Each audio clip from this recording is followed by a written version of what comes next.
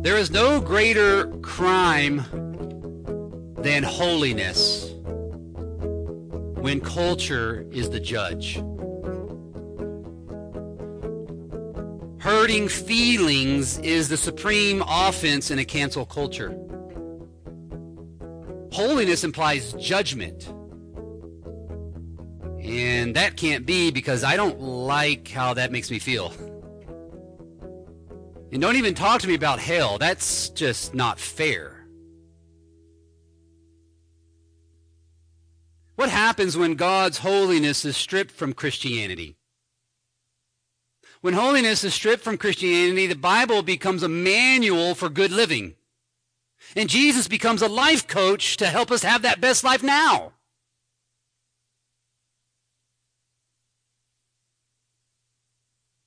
In 1 Samuel 1, God gave us the Lord of hosts. Samuel gives us the Lord of hosts. He's Yahweh of battle. Lord of hosts means God of war. 1 Samuel 2 gives us the Lord of holiness. And there is no greater crime than unholiness when God is judge. 1 Samuel 1 gave us the Lord of hosts, and 1 Samuel 2 shows us who he fights against. Now, this is a church discipline text, and particularly the discipline of a minister. Yes, ministers must be disciplined if they err. And the text begins with a godly minister. Verse 11, chapter 2, verse 11. Then Elkanah went home to Ramah, and the boy Samuel ministered to the Lord in the presence of Eli the priest. So Elkanah returned home from worship and left Samuel because Hannah gave him to the ministry. And he was a faithful minister. The phrase "in the presence of Eli" means he served under the authority, and he's serving appropriately the Lord. We have the same kind of apprenticeship in the URCNA when a young man desires the ministry and a consistory thinks he might be one who is called, sends him to seminary, and after a year of seminary, he may take a licensure exam, and that allows him to become an intern in the URCNA, that he can begin under the oversight of a consistory and under the care of a minister to begin learning in how to be a minister, that he might serve faithfully in the Lord. So this is the kind of apprenticeship that Samuel has found here. And so we find this Samuel who's in the presence of Eli. He's ministering to the Lord. Now that's juxtaposed to verse 2. And here we're introduced to the seeds of the serpent. Now the sons of Eli were worthless men. They were worthless men. They did not know the Lord. They were false ministers, and false ministers are worthless because they corrupt the church. Now the corrupting of the church is just a fruit of their condition, which is they did not know Yahweh. The text literally reads, these men did not know Yahweh. They did not know the covenantal Lord. So in place of God's word, they had their own word. Verse 13, the custom of the priests. It's not the custom of God's word. This is their way. So we see their worthlessness right here at the very beginning. They're not going to do what God's word says. They're going to do their own thing. And that when any man offered a sacrifice to the priest, they would come while the meat was boiling, and with a three-pronged fork in his hand, right, they would stab the meat. And they would take the meat for themselves. And this custom violated God's word. Listen to Deuteronomy 18, verse 3. And this shall be the priest's due from the people. From those offering a sacrifice, whether an ox or a sheep, they shall give to the priest the shoulder and the two cheeks and the stomach, but not these guys. Who wants cheek and stomach meat? Right? They wanted backstrap, rib meat. They wanted the good stuff. And so they wanted more than God's word. They wanted more than God's word, so they would stab the meat and they would take, it says verse 15, and before the fat was burned, they would come and say to the man who was sacrificing, give me meat. Give meat for the priest to roast, or I will take it by force. Now, the phrase before it was born, or the clause before the fat was born, burned is a violation of God's word. Again, Leviticus says the fat was supposed to be burned for a pleasing aroma to God. So God gets the fat, but not these men. They're like, give me. They wanted the fat. They wanted the good part. You don't eat fat when you cook a good steak. Something wrong with you. That's the best part. No, I'm just kidding. Especially a ribeye. Come on, people. Got to eat that whole ribeye.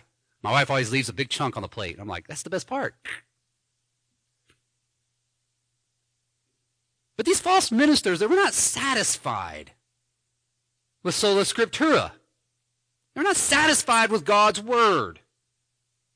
The Belgian Confession, our confession of the faith, says that false ministers assign more authority to themselves than the word of God. And they will not subject themselves to the yoke of Christ.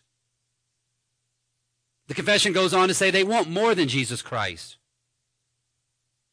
You see, a minister is holy insofar as his life is hid in Christ, that he knows the Lord, and he's ministering before the Lord. That is, he's ministering God's word and that word alone.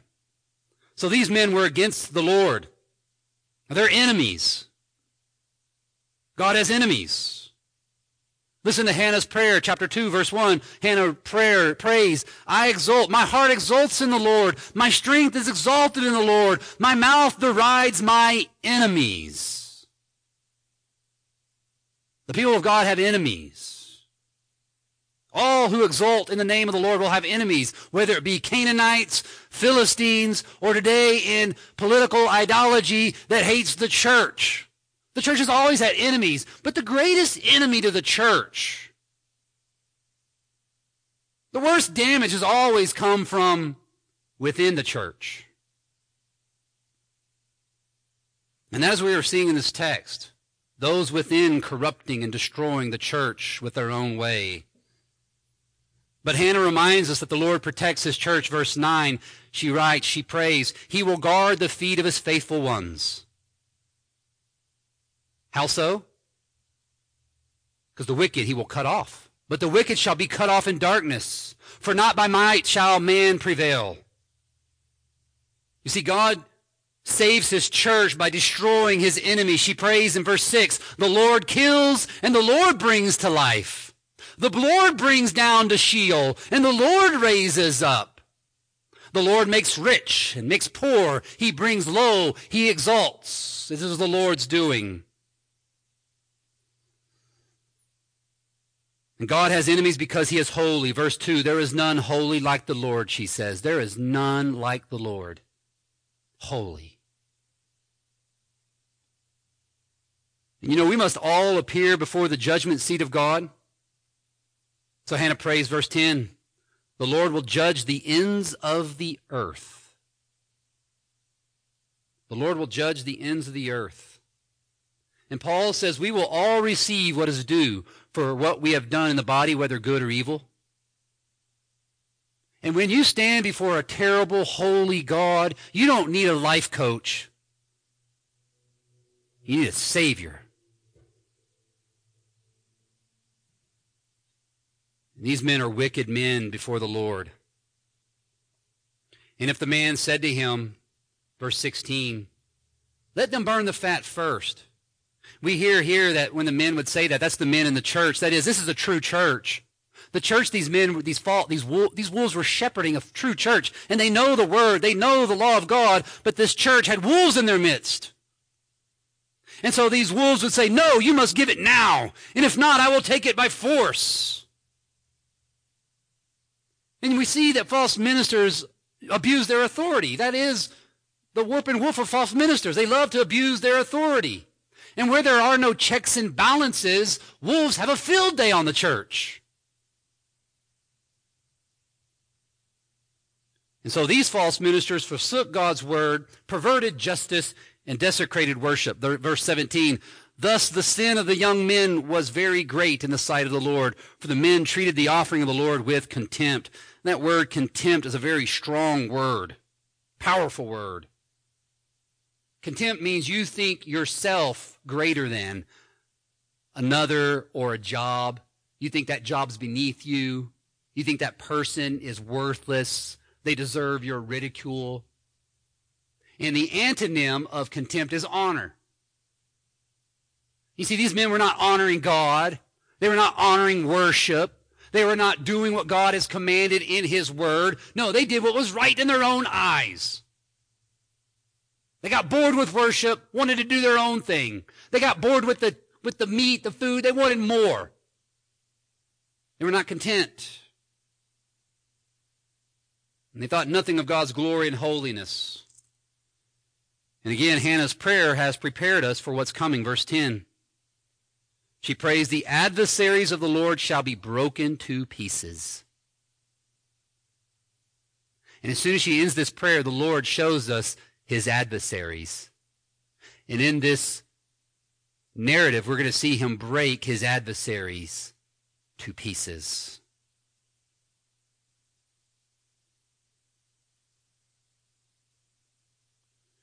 But before then, we have Samuel again, verse 18. Samuel was ministering before the Lord. Now he's not ministering before Eli. He's ministering before the Lord. And the boy was clothed in a linen ephod. Linen ephod represents priesthood. He is a priest ministering before the Lord. And here we have a juxtaposition, do we not? The text begins with godly minister, and then it shows us false ministers, and now it's turning again to a godly minister. And not only a godly minister, but a godly home. And his mother used to make for him a little robe and take it to him each year when she went up with her husband to offer the yearly sacrifice. This home they were raising their children in the Lord. And Eli would bless Elkanah and say, may the Lord give you more children. They would go home and the Lord blessed them with more sons and daughters. She was blessed by the Lord. But more importantly, the young man Samuel grew in the presence of the Lord.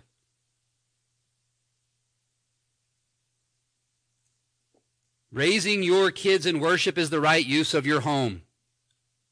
And God still works the same way. You have to raise your children in the Lord. That is, you got to raise them in church. And there is something to be said about family worship and catechizing and training your children in the ways that they should go in knowledge and in truth.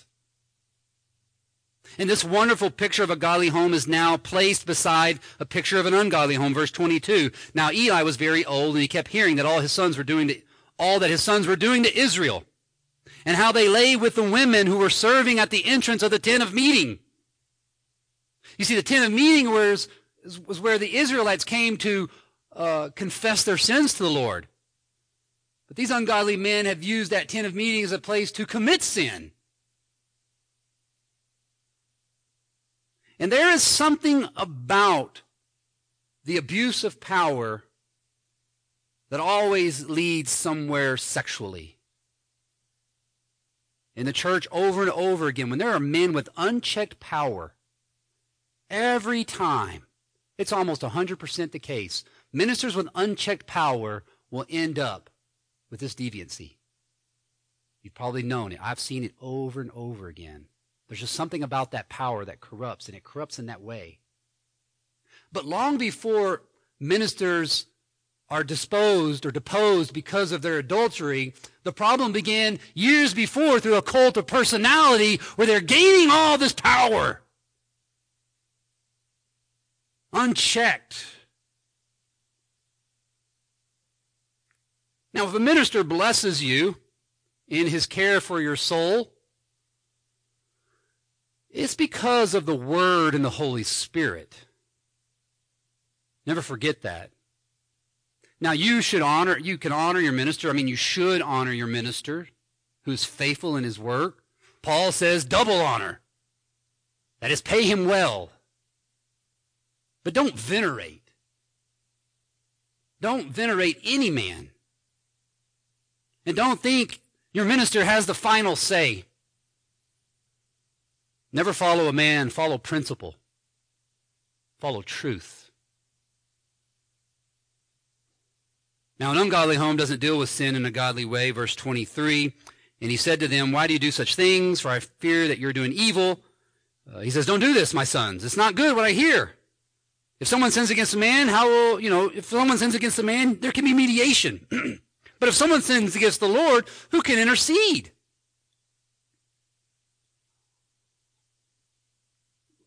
Now, Eli rightly condemns his sons, and he warns them of God's justice. Now, why do I say that this is an ungodly home? What else could he have done? What else was a father to do? Discipline. Discipline. Removal. But Eli failed as a priest to protect the church, and so the Lord intervenes, verse 25. But they would not listen to the voice of their father. Now listen to this really closely. They would not listen to the voice of their father. Why? For it was the will of the Lord to put them to death. The sons didn't listen to their father, and so Yahweh decided to put them to death. They were disobedient and then judged. But look at the text. That's actually not what it says. For it was the will of the Lord to put them to death. They were disobedient because they were judged. They did not listen because Yahweh decided to put them to death. They became so firm in their sin that God confirmed it in them and gave them up. Paul speaks of this giving up in Romans, does he not? And God gave them up to the lusts of their flesh. God gave them up to the desires and the dishonor of the mind and the dishonor of the flesh. To depraved minds, God gave them up. This happens today with sinners who remain utterly deaf and unmoved to the warnings of judgment and calls for repentance. You see, giving up is wrath revealed from heaven against ungodliness. And the giving up is judgment. Now, often when we talk of the giving up of the Lord and his confirming of those in their sins, we might be tempted to ask of ourselves, has God given up on me? Have you given up on me, Lord? It's not your place to question God's judgment.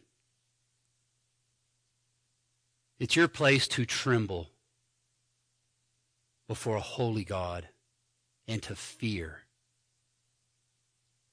and to put your hope in Christ alone.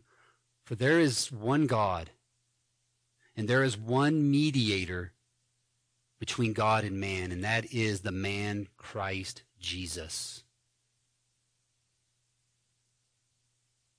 Your sins may be great.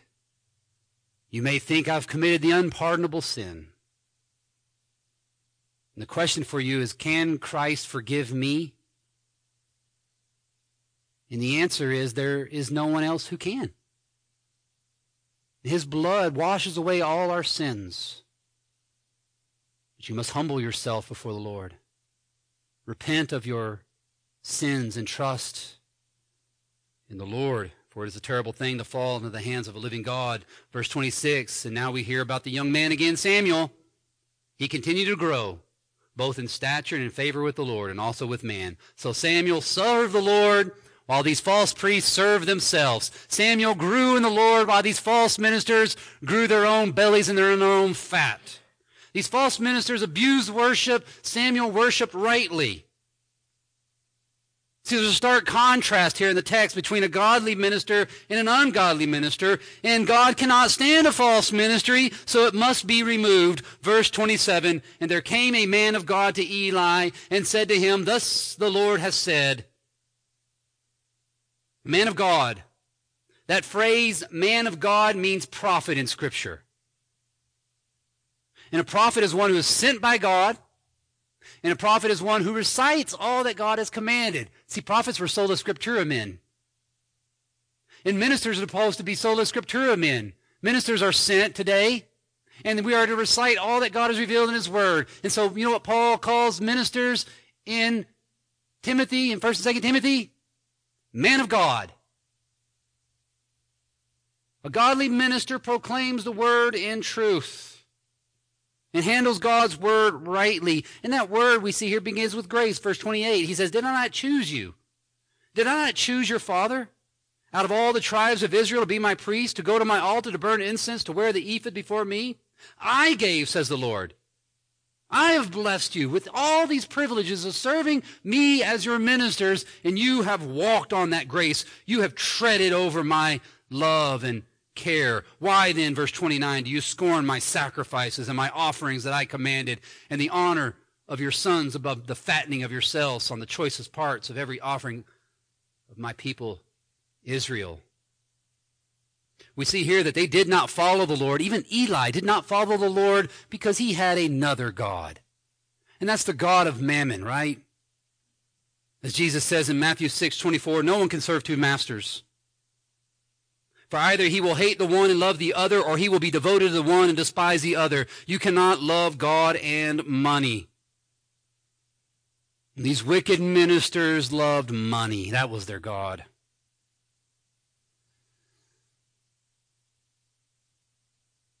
And the word is gracious, but it's likewise just. Verse 30, then the Lord, the God of Israel, declares, I promise that your house and the house of your father should go in and out before me forever. But now declares the Lord, far be it from me, for those who honor me I will honor, and those who despise shall be lightly esteemed. Behold, the days are coming. That clause, behold, the days are coming, is an eschatological formula. That is the announcement of all the prophets in the Old Testament. The days are coming, declares the Lord. That's the declaration of Judgment Day. And the prophet of the man of God, the prophet, is now declaring Judgment Day on the house of Eli. And Judgment Day is the coming of God's holiness against those who are unholy. When I will cut off your strength and the strength of your father's house, so that there will not be an old man in your house. Then in distress you will look with envious eye on all the prosperity that shall be bestowed on Israel, and there shall not be an old man in your house forever. Here we read of the destruction of evil. It's the answer to Hannah's prayer, verse 10. The adversary of the Lord shall be broken to pieces. Against them Yahweh will thunder in heaven.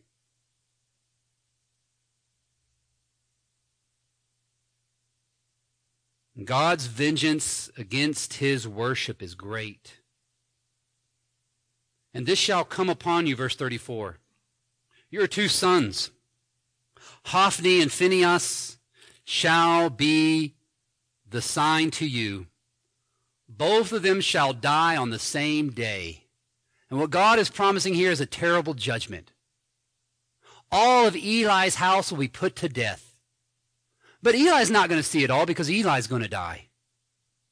But to give a sign of the hell to come to Eli, God promises and did kill both his sons on the same day.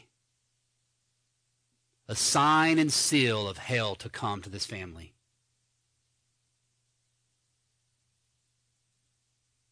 And then the chapter ends, verse 36. And everyone who is left in your house shall come to implore him for a piece of silver or a loaf of bread, and shall say, please put me in one of the priest's places, that I may eat a morsel of bread. And so the chapter ends with severe judgment against these Shiloite priests. Now, many Christians soften the biblical language of hell or annihilate it altogether because I just don't like the sound of that. It's unfair.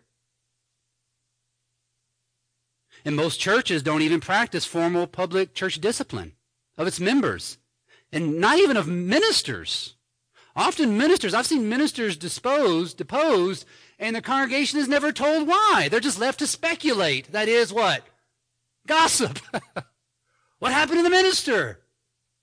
I've even fallen into the gossip here in town when I heard a minister was deposed, and I was like, why was he deposed? Wonder what he was doing. And then what's happened under the protection of not telling the people of the sins of the minister, well, he can just move on, can he not, to another church. And I've seen that over and over again. Ministers do grave crimes against the church and simply go off to another church, another congregation. There's no accountability. Why? Because churches have lost sight of Hannah's prayer. God is holy, and He is holy, and He is holy. So there is none who loves justice, goodness, righteousness, and beauty like the Lord. So there is none who despises oppression, abuse, brutality, tyranny, sickness, and death, but he must destroy it all. There is therefore none who loves and protects like God. But today we protect feelings. We don't want to offend anyone. And we equate niceness with love, so we ignore or downplay God's holiness in order to spare people's feelings. We don't honor God when we spare fallen man's feelings, nor is it kind to leave a person in their sin, nor is it good to leave unchecked abusers and evil in the church. And without the doctrine of God's supreme majesty and church discipline that protects God's holiness, the church becomes confused. And she'll become confused in her worship. And before you know it, worship is no longer with reverence and awe. No more the formality of reverence and awe. And then the people become cynical with the Word of God itself and begin not to even trust it fully, understand it, and start denying key principles of God's Word, the major principle being God's holiness. And without the holiness of God and discipline, the church is destroyed by sin. But God invades his church to break his enemy into pieces. And so out of nowhere, this man of God shows up. And out of nowhere, this man of God brings the judgment of the Lord against this false ministry. You see, Eli's family threatened to destroy God's people with their sins, so God destroyed them in order to preserve the church. You see, there's judgment, but there's mercy in judgment. And judgment is a harsh word, but at the same time, it is a saving word. It is a word of justice, healing, protection, and peace. So Hannah says, the adversaries of the Lord shall be broken to pieces. Against them he will thunder in heaven. The Lord will judge the ends of the earth. He will give strength to his king and exalt the power of his anointed. And that sounds like verse 35. And I will raise up for myself a faithful priest who shall do according to what is in my heart and in my mind. And I will build him a sure house, and he shall go in and out before my anointed forever. And we know it is the good shepherd, Christ Jesus, who protects his sheep by laying down his life. Christ was a holy minister. Christ wholly ministered perfectly before the Lord. He ministered perfectly before the Lord. His life devoted to his Father. Not his will, but his Father's will be done in heaven. And Christ didn't care about your feelings. Often Christians today want us to be nicer than Christ. Christ wasn't a very nice person. Right? Who goes to church and makes a whip and starts whipping the ministers like when they're, get out of here. He didn't care about the feelings of the Pharisees or the Sadducees. No, he disciplined them. He cursed them. He wasn't nice. He wasn't worried about how they felt. He called them out. And for this holy justice, they condemned him. But it was the will of the Father to put his Son in death, that he might judge him who knew no sin, that we might be the righteousness of God. You see, on the cross, Christ received the wrath of God. It consumed him. Christ consumed by the judgment of God, that we not be condemned. Will God judge me, a believing sinner? Will I have to stand in that terrible day before the Lord? God has appointed once for man to die, and after this, the judgment. But dear friends, we have an advocate with the Father, Jesus Christ the righteous. And if you look to Christ, his righteousness becomes your righteousness, and you become like God, the righteousness of God, as if you've never sinned nor been a sinner, as if you've been perfectly obedient, as Christ is obedient for me. And all you have to do is accept this gift of God by a believing heart, and God will say to you on that terrible day, well done, good and faithful servant, enter into the joy of my salvation, of your salvation. So the Christian way is holiness, and his end is happiness. And there is none beside Christ, no other comfort in life and in death. Amen. At Covenant Reformed Church in Missoula, Montana, we sincerely believe God's Word and faithfully teach it. We invite you to worship with us on Sundays. For more information, please visit MissoulaURC.com. That's MissoulaURC.com.